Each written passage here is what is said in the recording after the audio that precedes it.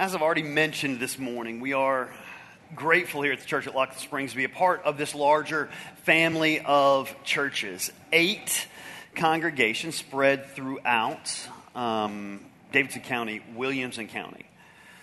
All unique. All with unique pastors and staffs and congregations, all in unique neighborhoods.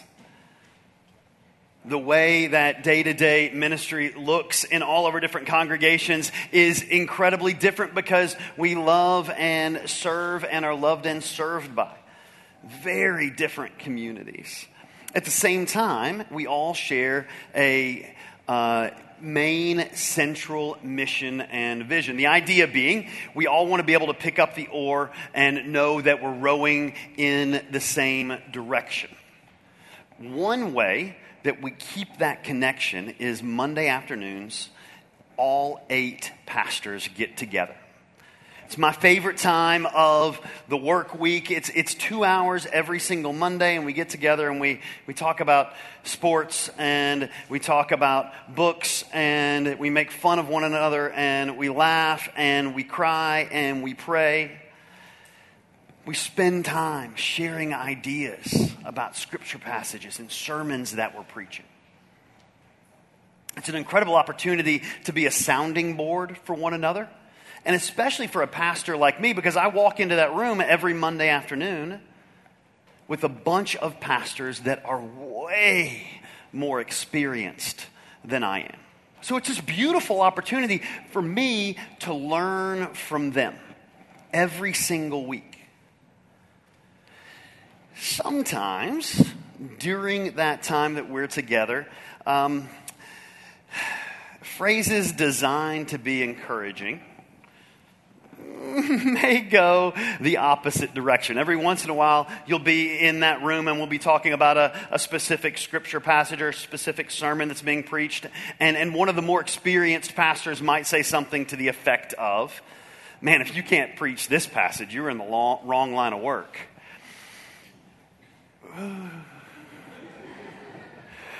I wish I could receive that as an encouragement, but oftentimes I'm the one that's in the corner thinking, "Oh, but what if I can't preach this passage? What does that say about me?" My daughter has been a ballerina for 11 of her 14 years of life. Yesterday, she had her big spring performance, super cool theater downtown.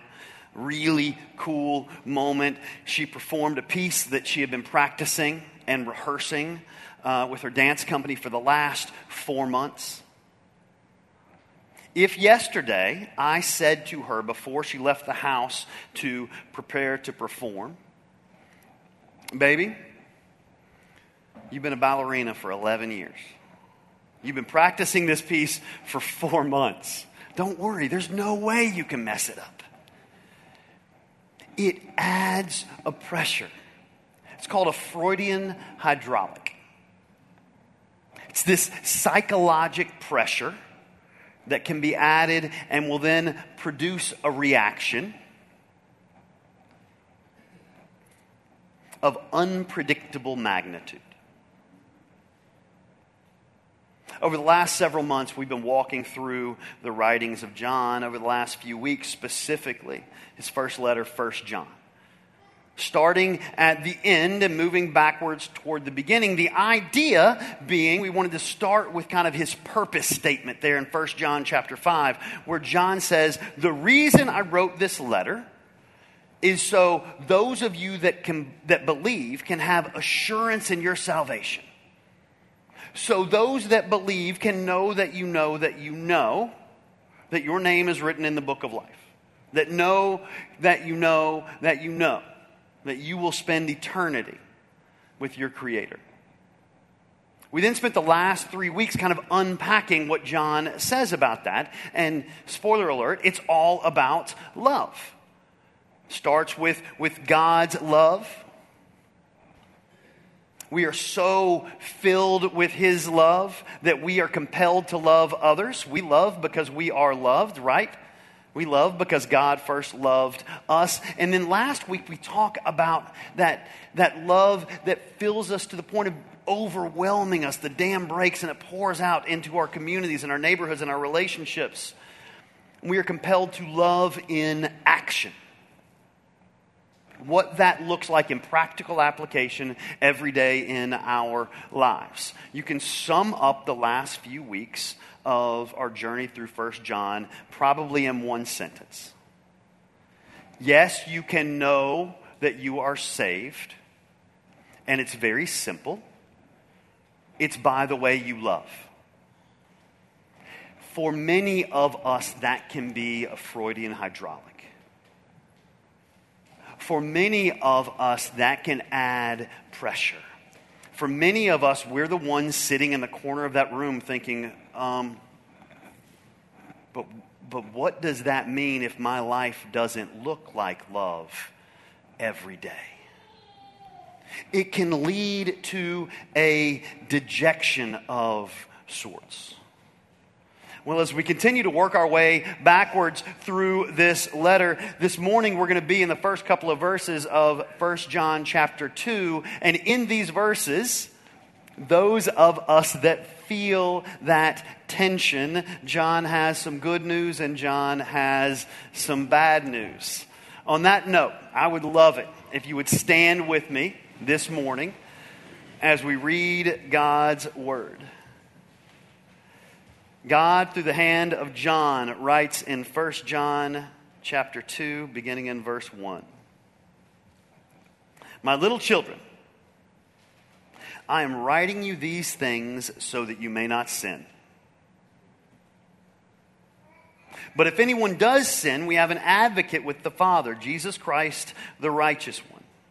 He himself is the atoning sacrifice for our sins, not only for ours, but for those of the whole world. Lord, we are grateful to hold in our hands the living, breathing word of the living, breathing God. Do not ever let us take that for granted.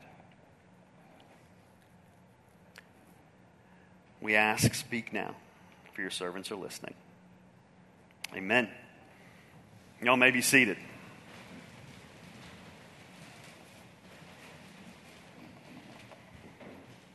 My little children. I love that John uses that kind of term of endearment several times through this letter. First of all, it reminds the people he's writing to of kind of his authority in the faith, his authority as one that literally walked with Jesus Christ, his authority as a disciple, not just in the sense of the word that he was a disciple with Jesus, but he is discipling these churches in their faith. But it also is this incredibly affectionate term. My little children, I am writing you these things so that you may not sin. Whew. So that you may not sin. That seems like a bit of an overreach, doesn't it? I mean, that's a lot. We have spoken in this room many times about what our lives often look like as fallen and broken people living in a fallen and broken world. The kind of inevitability, because we are not God, we are not Christ, we do not live these perfect lives like Christ modeled for us, of what that kind of looks like in our lives. You know, sin in very general terms is our desire to be independent from God. Frankly, our desire to be equal with or God himself. Tim Keller says that sin in general is breaking the fundamental rule of the Bible, which is there is a God and you are not him. Now, that fundamental sin in our lives can manifest itself tangibly in infinite ways. Some incredibly well-known and largely agreed upon. You know, the violation of the Ten Commandments. Don't steal. I think most of us will kind of nod our heads and agree that's frowned upon. Don't murder. Don't do that thing. We're all kind of okay with that, but for many of us, that fundamental sin in our lives can manifest itself in much more subtle ways. The sin of idolatry, and we talk about that a lot. And everybody's like, okay, I get it. I'm not supposed to idolize money or success or stuff. No, you're not. You're also not supposed to idolize family and children. You're not supposed to idolize any one person that's mentoring you or discipling you in your life. All of those are good things. Be in discipleship relationships. Your families are great. When they come between you and God, that's idolatry. The sin of pride. Most of us will nod our heads at that. What about when we have pride in our own good works? Pride in the way we love and serve others. Personal pride in our ministry, taking the glory on ourselves instead of reflecting God's glory into the world. When John writes to us, little children, I'm writing you these things so that you may not sin, it can seem pretty overwhelming when we think about all the ways sin can show up in our lives. But this is not original thought to John. This is not a new concept when he was writing. Matthew 16, Jesus said to John and the 11 other disciples at the time, this is what it looks like to follow me. Take up your cross, deny yourself. Your life will be a new life. Leave your old life behind. John was there and even wrote about in the 8th chapter of his gospel the time that the Pharisees brought this woman to Jesus that they had trapped in adultery. Jesus, what are we going to do about this woman? Are we going to stone her like the Jewish law says? We all love that story. Because we can picture these men standing around this woman that had been accused of adultery. Her life and her sin laid bare for the entire world to see, all holding rocks. And Jesus famously looks at the men and says, those of you that have no sin, that guy, you throw the first stone.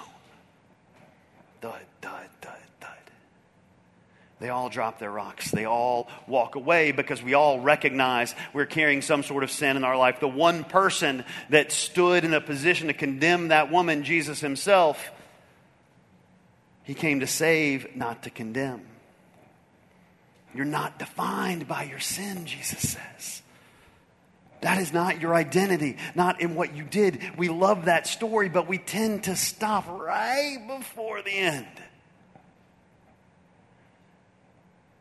Now go, he says, and sin no more.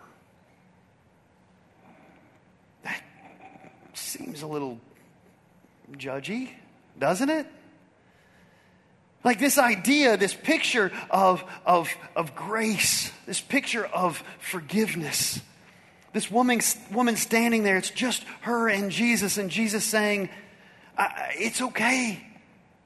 I'm not here to condemn you. You're not condemned. Just don't ever do that thing again. Go and sin no more. It is not a new concept in 1 John.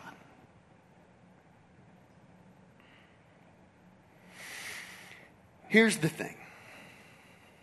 The unmitigated, unfathomable,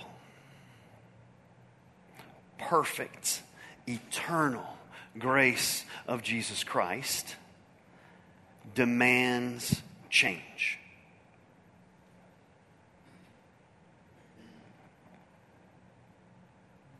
That's real. It demands a new life. That's scriptural. Not because we are trying to earn it, not because we could ever repay it,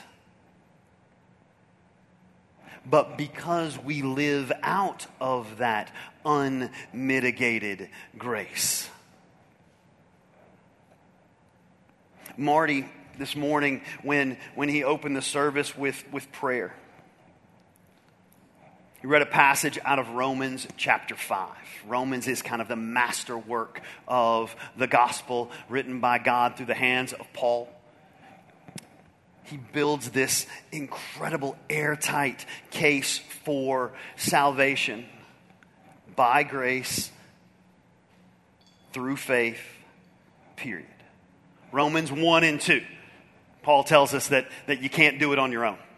You can't get there. Doesn't matter how good you are. Doesn't matter where you've been. Doesn't matter how many times you've sat in these church pews.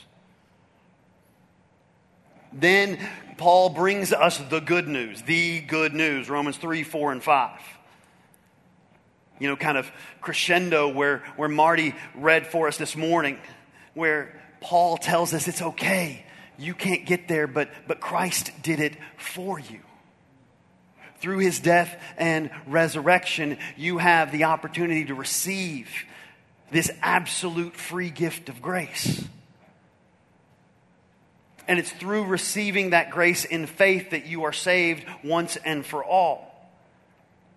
If we add anything to that, it's blasphemy. Faith and. It does not matter what comes after that and. It's blasphemy. Romans 1 and 2, Romans 3, 4, and 5. That leads us to Romans 6. Romans 6, as Paul was apt to do, begins with this question. Paul would put himself in the place of his readers, ask the question, and then answer. The question at the beginning of Romans 6 was, okay, that's awesome. I'm so excited about grace by faith alone. So that means I can do whatever I want, right? As a matter of fact, what that really means is if grace is a good thing, and my sin is answered by grace, more sin, more grace. This plan is bulletproof. Paul says, no. That's not the way it works. Because you see, when you receive that free gift of grace, when you have Christ in your life, you're crucified with him. You're buried with him. And then you're resurrected with him to walk in a brand new life. That's Romans 6, 4 through 8. That's what baptism symbolizes. Death and burial with Jesus Christ, and then resurrection to live a brand new life because of Christ in your life. It's called the process of sanctification. As we have said in this place 1,000 times, sanctification is not obligatory, it is inevitable. This is one of these litmus tests that John is talking to us about. It's one of these litmus tests that Paul talks to us about time and time again. When Christ is in your life, you cannot help but for your heart and your mind and your actions to begin to conform to his. Your life looks different. I'm writing you these things, John says, so that you won't sin anymore. When Jesus told that woman, "You're not condemned, now go and sin no more," we have no idea what happened next. She's never mentioned again in the scripture. We don't know where she went. We don't know what she did. We don't know what her life looked like. Now, if I put myself in that place, when I read John chapter 8 and I imagine her standing in the middle of a circle of men holding rocks, ready to execute her at any moment, and then getting an absolute and eternal reprieve from Jesus Christ himself. I imagine the impact of that moment. And it is not hard to imagine how her life might have changed from that point. It is not hard to imagine that she walked away from that moment a different person. That she lived a new life.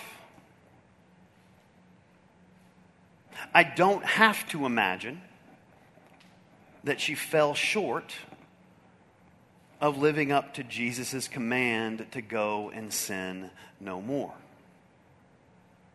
Her life was different.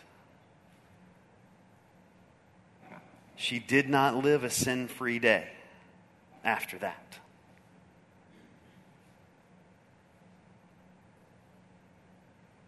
The good news is forgiveness is not a one-time offer. We hear a lot about second chances. Grace and forgiveness is not a second chance. It's not this moment where Jesus looks at us and says, all right, Hannah, you've mucked it up pretty bad up to this point. Your life really doesn't look like what I would have hoped. But in this moment, I am offering you this free gift of grace. I'm offering you absolute forgiveness. I'm cleaning the slate. I'm giving you a second chance. Don't mess it up this time. That's not grace. That's not forgiveness. The bad news is, as we walk into that, it brings us back into this place of tension. Like when we think about the evidence of Christ in our life as the way we love people, we recognize there are lots of days that my life doesn't look like that. It brings on these feelings of guilt, these feelings of shame.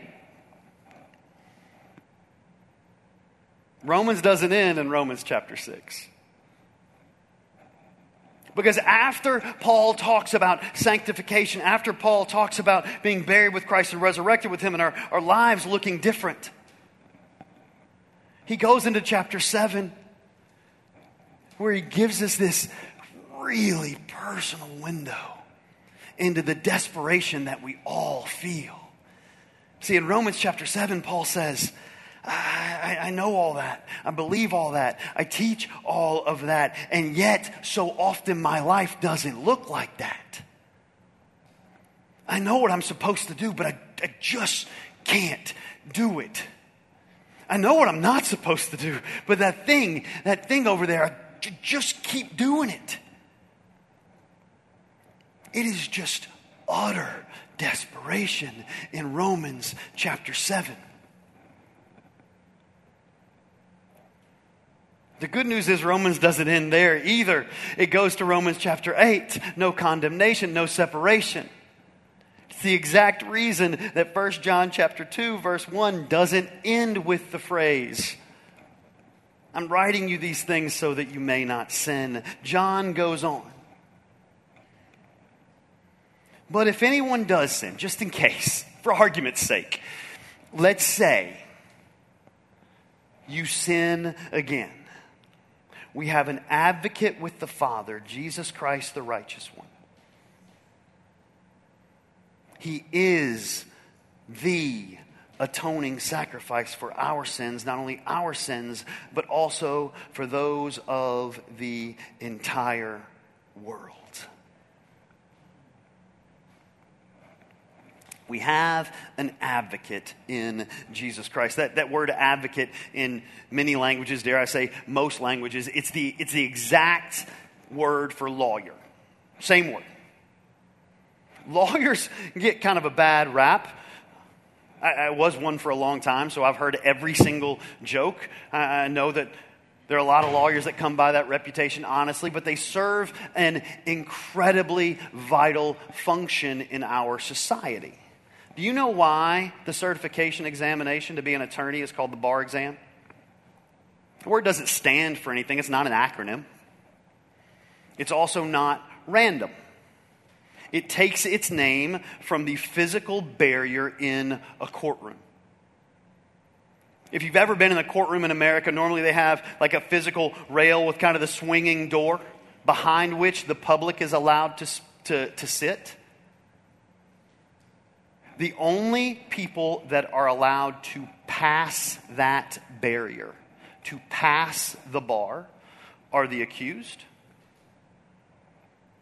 and those that are allowed to represent them.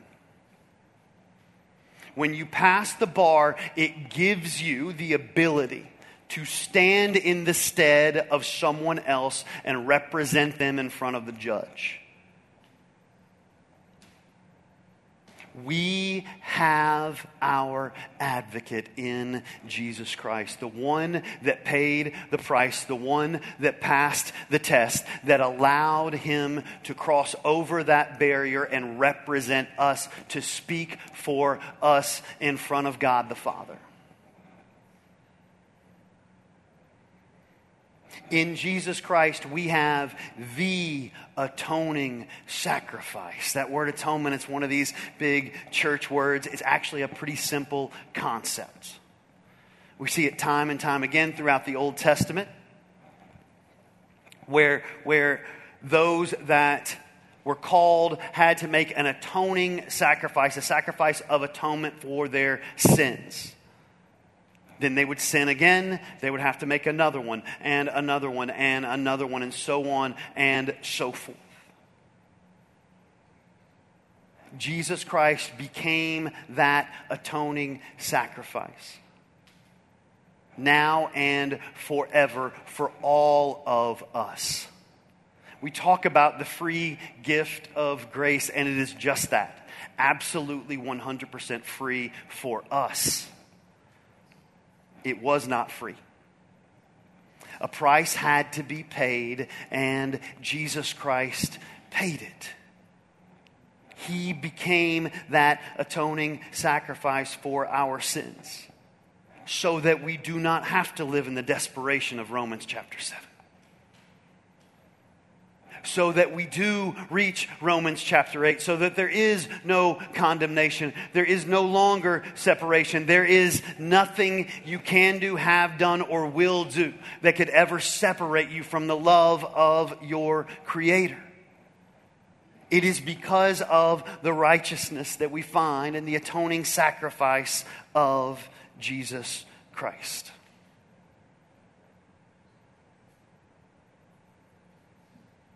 Which brings us back to this tension. This tension between sanctification and living in absolute grace.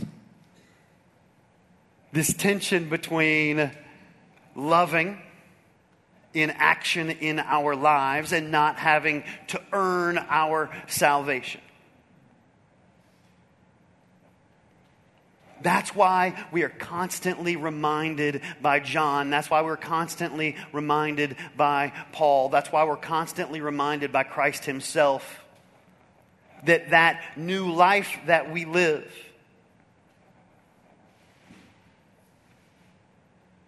is lived out of grace, is lived because of grace, not in order to receive grace.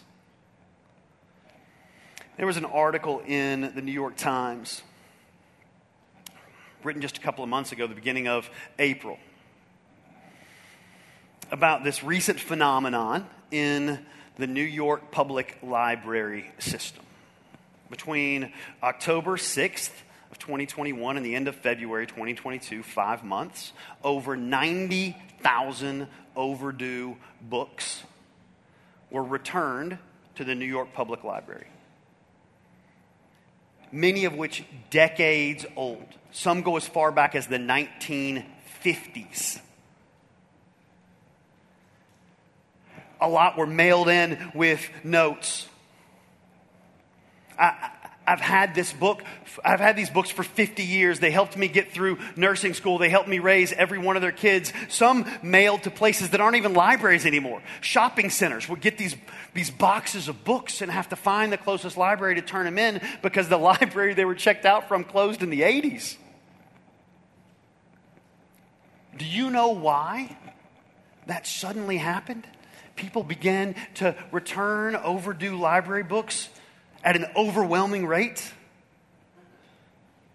Because on October 1st, 2021, the New York Library stopped charging overdue fines and forgave every past due balance. You see, people had been holding on to these books for years, sometimes decades, because they were racked with guilt and with shame, and they didn't know what to do. How do I walk into a library with a book I've had since 1964? But when the penalties were literally erased, they were freed from that guilt. They were freed from that shame. They were free to give it all back. They were free to act.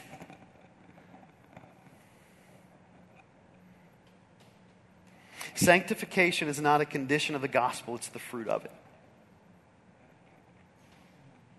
Grace is not the opposite of righteousness. It's the foundation of it. We sit in this place today forgiven. Past sins, present sins, future sins, wiped clean. Covered in the blood and righteousness of Jesus Christ himself. Y'all, that is mind-blowing. When we receive and embrace that knowledge, it is impossible not to live from it.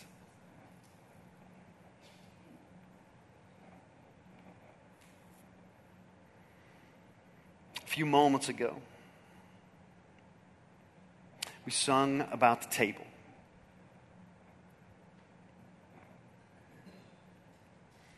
There's no condemnation at the table. And there's a place for you. This morning, as a church family, we get to celebrate that we have an advocate. We get to celebrate the eternal, perfect, atoning sacrifice of Jesus Christ. And we get to celebrate together our place at that table. As Davina leads the worship team back on the platform, I want us to take just a moment.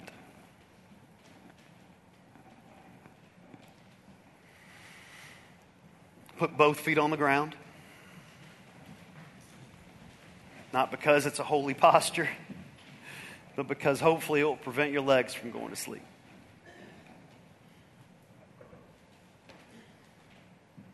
Bow your head and close your eyes. Not because you can't speak to your Creator with your eyes open, but hopefully in this moment, it will avoid all distractions.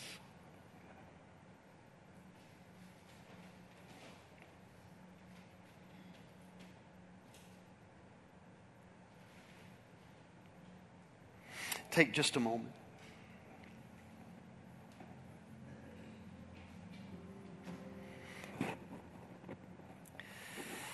To receive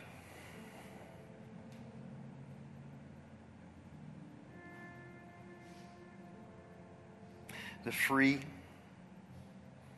unmitigated, unfathomable, perfect, and eternal grace of Jesus Christ.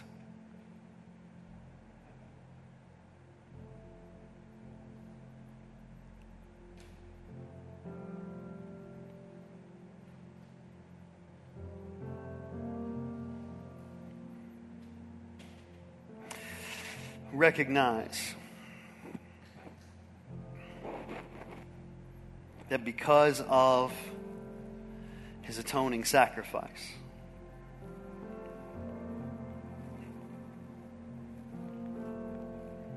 your identity is not in what you have done.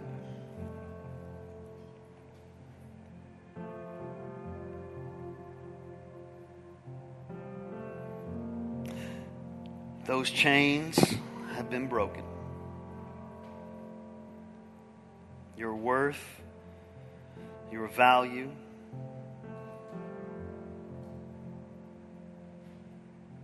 found in him.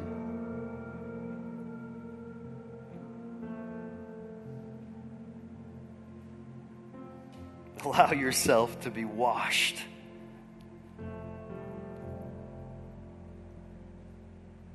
In his blood, his sacrifice, and in his righteousness.